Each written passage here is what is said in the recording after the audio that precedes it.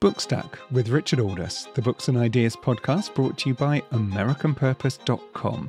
Don't forget to check our website for all the latest commentary and analysis, and it's where you'll find details of our online events, including on May the 16th, Jeffrey Hirth on Establishing the Jewish State, 1945 to 49. Coming up on the show today, Matthew Continetti, author of the new book, The Right, The 100-Year War for American Conservatism. Matt, welcome to Bookstack. Thank you, Richard. It's a pleasure to be here. And congratulations on the book. So why a 100-year war for American conservatism? Well, I think the way to tackle that question would to start with the chronology, so the 100 years. And I chose the 100-year period because many of the standard accounts of the post-war conservative movement focus on the last 75 years, focus on the American conservative movement in the aftermath of the Second World War. But what I found is that that narrative doesn't really tell the whole story.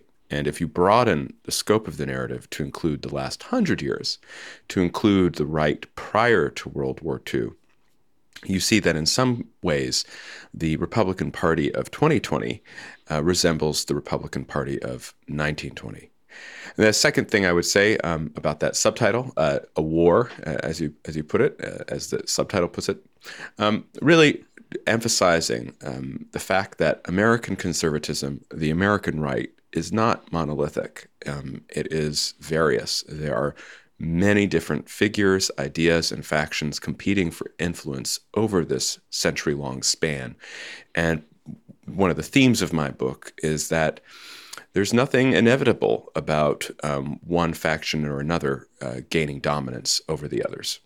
Yeah, and it's interesting because I mean this is an intellectual history, but you yourself have also occupied a place within the dialogue or the war, to use your words, over the last couple of decades.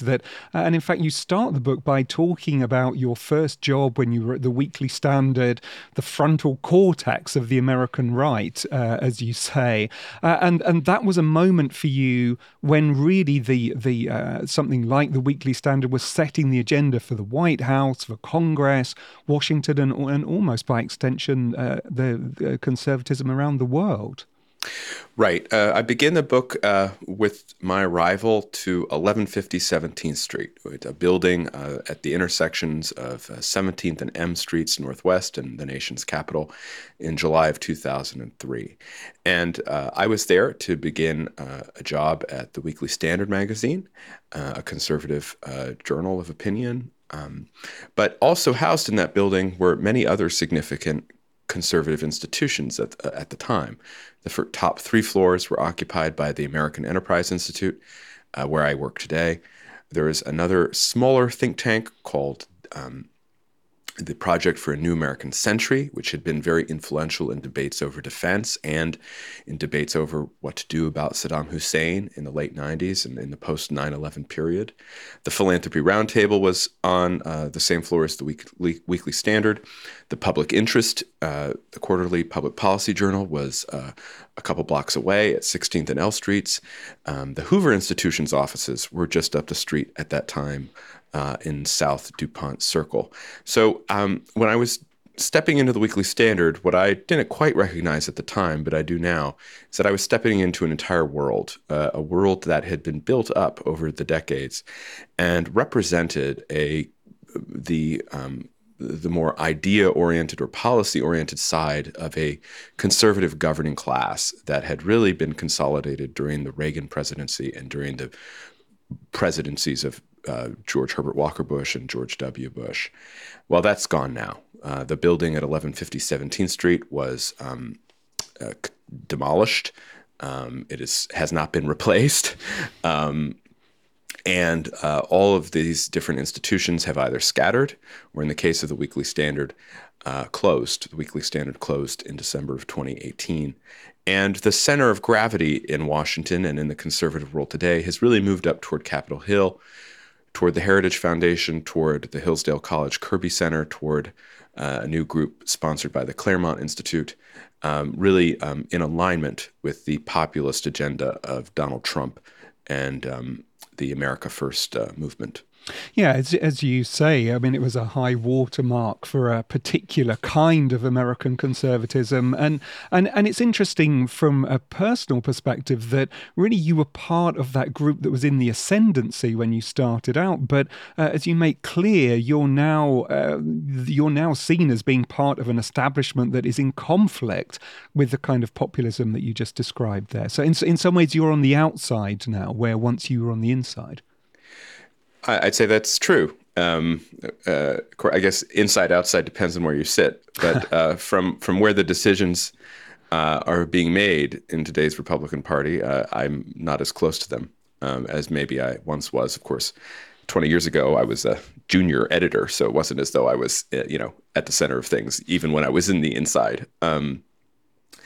Look, I'll say that a lot has changed in the 20 years that I've spent in Washington writing and thinking about American politics. And that change on the American right is one of the reasons I wrote this book.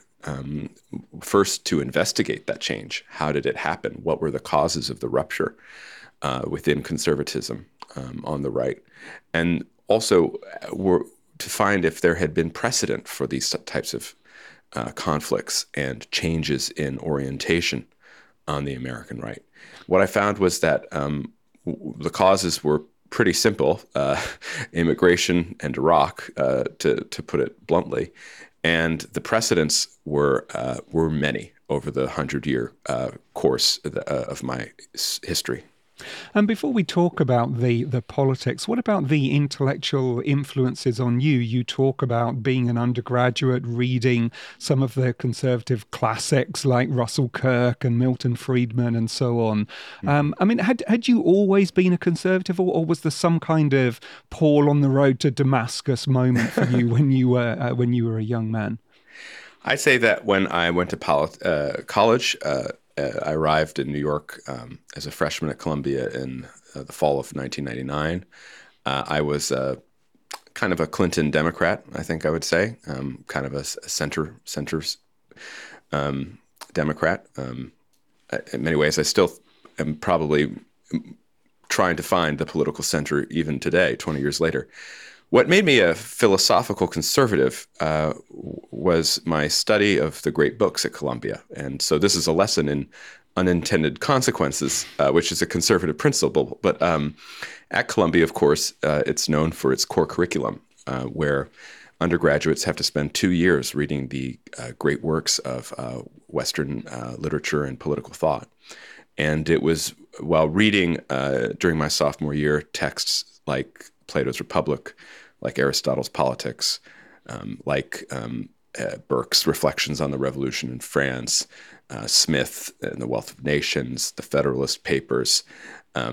I basically came to the conclusion that that type of constitutionalist conservatism, the system of natural liberty, as Adam Smith put it, those are the core ideas in which I believed: rule of law, individual liberties, constitutional procedures.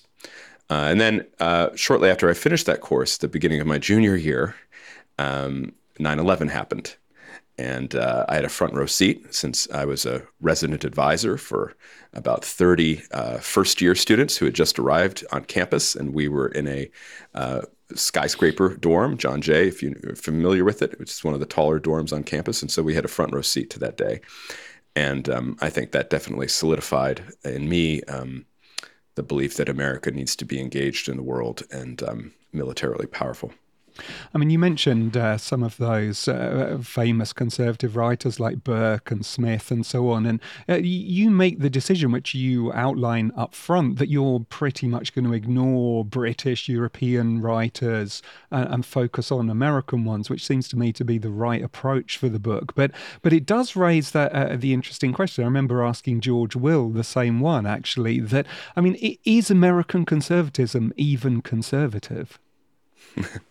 Well, it depends on who you ask. I think American conservatives have always stressed the adjective. I've always stressed the Americanness of it, of the politics that they believe in and practice. And so When I teach this material to undergraduates, I try to draw the distinction between a more European conservatism focused on defending the inherited institutions of either the monarchy or the established church or the aristocracy and nobility, and an American conservatism which doesn't have any of those things. There are no titled classes in America. I mean, there's a class system, but there's no titled classes. There's no established church. There's no king. So what are American conservatives defending? Well, in my view, as I believe it in George Will's view, we're defending the political institutions and principles of the American founding, the ideas of the Declaration of Independence, the structure of government embodied in the Constitution, the political theory of the Federalist. These are the things that we wish to preserve against challenges. And those challenges, I think, can come today from both the left and the right. I mean, it's one of the things that's always curious, isn't it? A conservative movement that is rooted in something which is itself revolutionary. That yes. I think Gordon Wood always likes to make the point that actually the United States has only had one conservative president, John Adams. Everyone else has been some kind of progressive, and even Ronald Reagan famously quoting Thomas Paine that we have it in our power to make the world over again. It's just about the most unconservative sentiment we can possibly imagine. That's right. I mean, it speaks to the distinctiveness of America in some ways. And, Leo Strauss, the conservative thinker who I discuss in my book, he liked to joke that, one of the most conservative organizations in the country is named the Daughters of the American Revolution. So I do think that one way of judging where you sit on the right is what type of revolution are you responding to? For the American right in the 20th century, they saw themselves as defending the American Revolution against a subsequent revolution, the Revolution of 1932, the revolution of FDR's New Deal. That's the revolution that post-war American conservatives in particular define themselves against. And it's an interesting point as well, isn't it, that conservatism is not always the same as the Republican Party. Those two things are not necessarily the same. Absolutely. This is, I think, one of the biggest distinctions we have to make when we have these discussions. While today they may seem synonymous, for much of the history of the last 100 years, conservatism and the GOP were separate, and there took a great amount of effort, which I go into in the course of my narrative, for the conservative movement, for the post-war conservative movement, to reestablish itself inside the institutional structure of the Republican Party. And it was not an easy thing, and it was by no means an inevitable thing that the post-war conservative movement would be able to recapture, for example, the presidential nomination of the Republican Party in the years after World War II. Nor was it easy or inevitable for the conservative movement, once it comes to power with the presidency of Ronald Reagan, to put into place ideas which had been kind of formulated and argued over many decades before. Yeah, and I suppose the other distinction and actually it comes across very strongly in the book, and which I think really gets to the heart of something, is that very often we confuse being right wing with being conservative, but those two things again are not necessarily the same. You can be right wing and conservative, but you can also be conservative and not right wing. Yes. So this is why the book is called The Right, because I think I wanted to establish a broader category than the types of American conservatism that first come to our minds when we hear that word. And the right is not necessarily in agreement with American conservatism on things like constitutional procedure, on the scope of individual liberty, on the importance of market competition and choice. The right can encompass groups that take a much more solidaristic approach to politics and to economics. It can encompass groups that are actually critical of the American founding.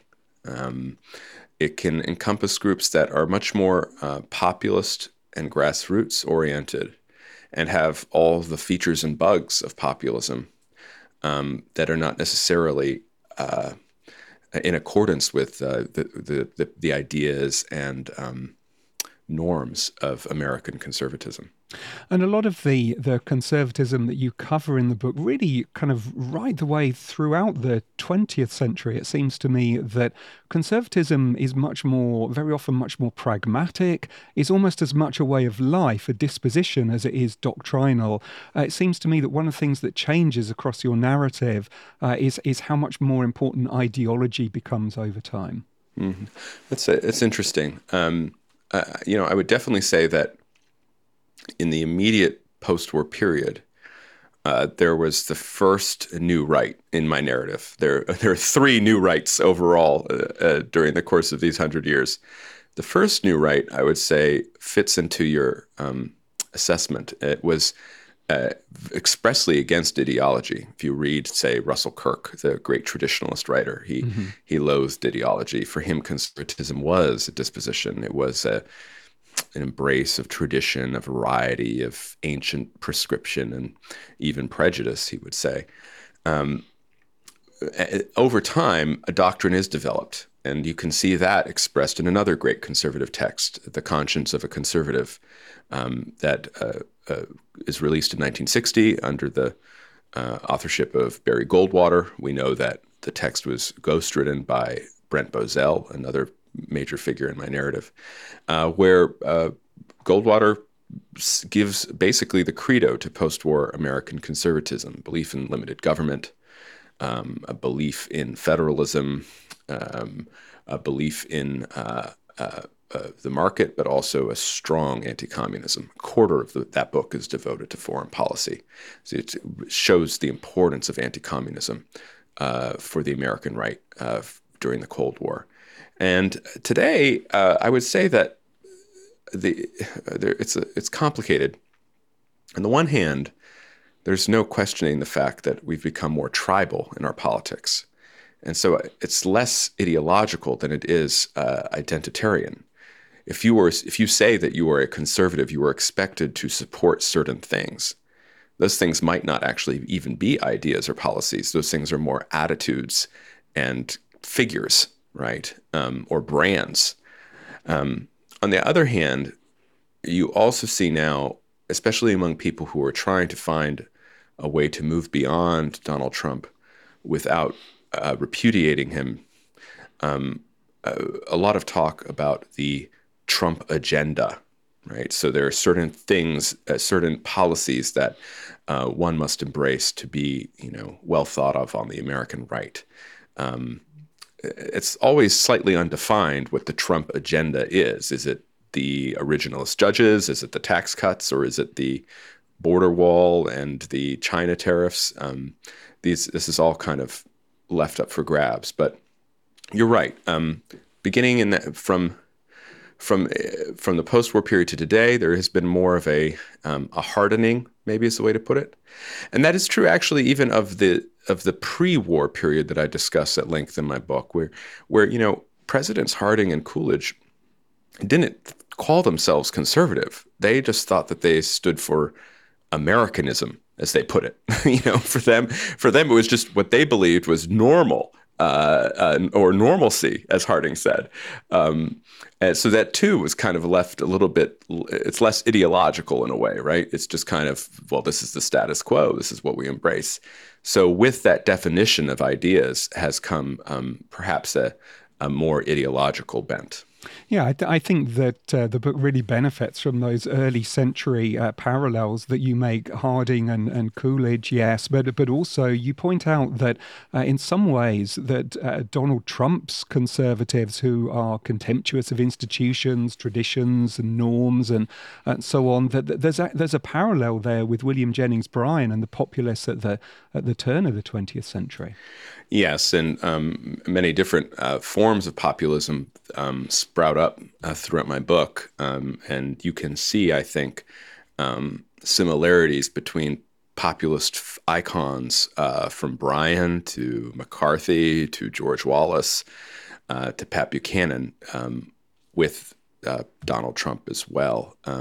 It is a funny thing that the Republican Party today combines in many ways the positions of Harding and Coolidge, reluctance to intervene overseas, opposition to immigration, support for some type of policy of economic protection against global economic competition, with the kind of the sentiments and attitudes of the Bryan Democrats, the populist Democrats, who felt themselves on the outside of everything, and who had a very hostile attitude toward big business, which we also see today in the Republican Party. It's an interesting synthesis of these two groups that a century ago were assumed to be in opposition to one another, and were in many cases. But today, they seem to have fused. And I mean, you show throughout the book that the right has always been susceptible to strongman, charismatic figures at different times, but they've tended to operate on the outside, to be on the fringes of political discourse. But that's not Donald Trump, is it? I mean, his conservatism absolutely dominates the Republican Party now, as we saw in recent days, even with the success of J.D. Vance, for example. That's right. And I think the difference here is the fact that Trump became president in 2017. The tendencies of populism on the right are always present. They appear throughout my history. But Trump is the first populist figure actually to become the American president. I do think Reagan had elements of populism to his political persona and to his political agenda, but it was of a different stripe of populism. It was a kind of an unusual populism. It was one that was much more optimistic toward the world and toward America. It was much more future-oriented, and it was one that really sublimated some of the more negative tendencies of populism, like conspiracy theories, like scapegoating. I wonder what do you think is going to happen in these these important issues that are coming up now? I mean, obviously there's the controversy in the last few days about Roe v. Wade, the fact that we're coming out of the COVID pandemic. These are big issues that are not just political; they're also cultural. What do you think is going to happen in terms of conservatism around these big topics? Well, I think conservatism is changing. And I think if Roe v. Wade is overturned, that would be in part an ending to a generation-long fight on the right to end Roe v. Wade and to return the issue of abortion to the states and to restrict abortion, reduce its numbers. It would also be a beginning. It would be a new era of politics, one that's different from the last 50 years. And of course, we don't. That's why you and I are historians. It's much easier to understand the past than the future. Sure is. I think but it's also of a piece that the nature of our politics is changing. The arguments that occupy much of my book, the arguments over the size and scope of the federal government, arguments over the place of world communism, those arguments are ending. We obviously have problems with Russia today, but it's not the Soviet Union. It doesn't have that ideological appeal. It also is not as strong as it was during the Cold War. We're not really arguing over the size and scope of the federal government. We're arguing over what it means to be an American, who counts as an American, what should the status be of American anthems and symbols? How should we view American history? These are much more cultural and visceral issues that seem to be occupying politics today. So I think it's the beginning of essentially the next volume of American conservatism, of the American right. And the American right that's emerging today, I think, is different in its attitudes and in its emphases than the post-war American conservative movement, which I tell the story of in my book.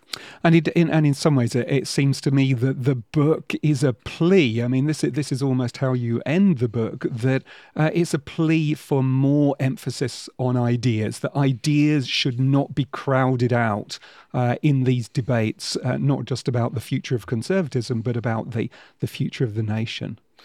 Yeah, I think that's a good way to put it. My study has led me to conclude that you need populist energy, essentially, to win elections. But if you win elections without ideas that you are ready to enact, nothing is solved. And the conditions animating populists, and I do think that populists are responding to real facts on the ground.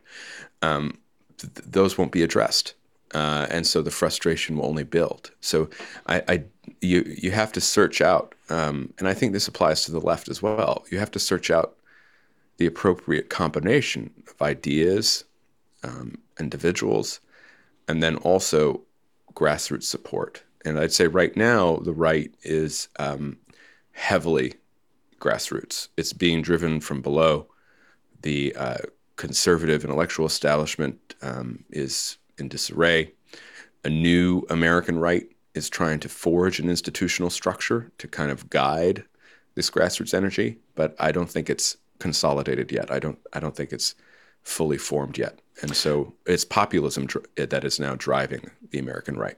And do you think when historians come to write about Trumpism, do you think that Trumpism is an idea? Is it something that will outlive the man himself?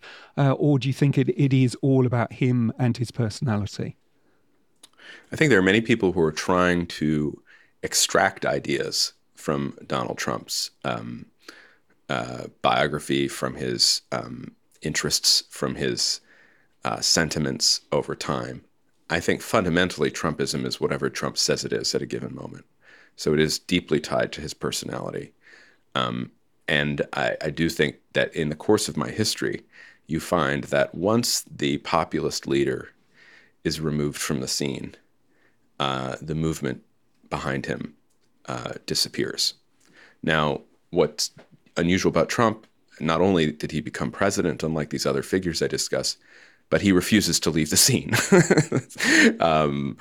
He says wrongly that the election was stolen from him. He is, I think, seriously considering running for president again. And so his movement is still live. And we just, as you mentioned earlier, Richard, we saw the power of a Trump endorsement in the recent Ohio Republican Senate primary.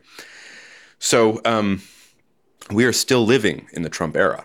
And I think that means that historians are going to have to wait a few more years to fully understand the fate of the Trump movement.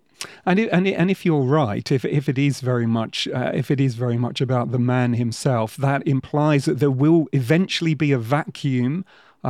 Say by the time we get to, I don't know, 2032 or something like that. What do you think what will conservatism look like? What will fill that vacuum, do you think, in the post-Trump era? Well, I do think it'll be largely a function of the institutions and the leaders of the American right at that moment. And, you can see just how quickly things can change in the course, as I say at the beginning of the book, we have the 2012 election where the standard bearers of the Republican Party and the figurehead of the American right is Mitt Romney and Paul Ryan. And 4 years later, it's Donald Trump comes and just wipes that clean. I do think there are people who are trying to take lessons from the Trump years, in some ways useful and valuable lessons, and yet kind of cabin off the parts of Trump that clearly alienated millions and millions of people. And so that you're seeing figures like Ron DeSantis take some of Trump's approach as well and combine it with the focus on culture war. You also see someone like Glenn Youngkin, who is more of the governor of Virginia, who's more of a synthesis of the Romney Republicans and the Trump issue set. I think that is really the choice facing the movement and the party. And I'm very interested to see how they choose. So the book is The Right, The 100-Year War for American Conservatism. It's written by my guest, Matthew Continetti, and published by Basic Books. But for now, Matt, congratulations again, and thanks for joining us on Bookstack. Thank you, Richard. So that's it from us this week. Don't forget to check our website, americanpurpose.com, and to leave us a review on your podcast app. The show is produced by Damir Marusik. Do join us again next week. But for now, this is me, Richard Aldous, saying thanks for listening.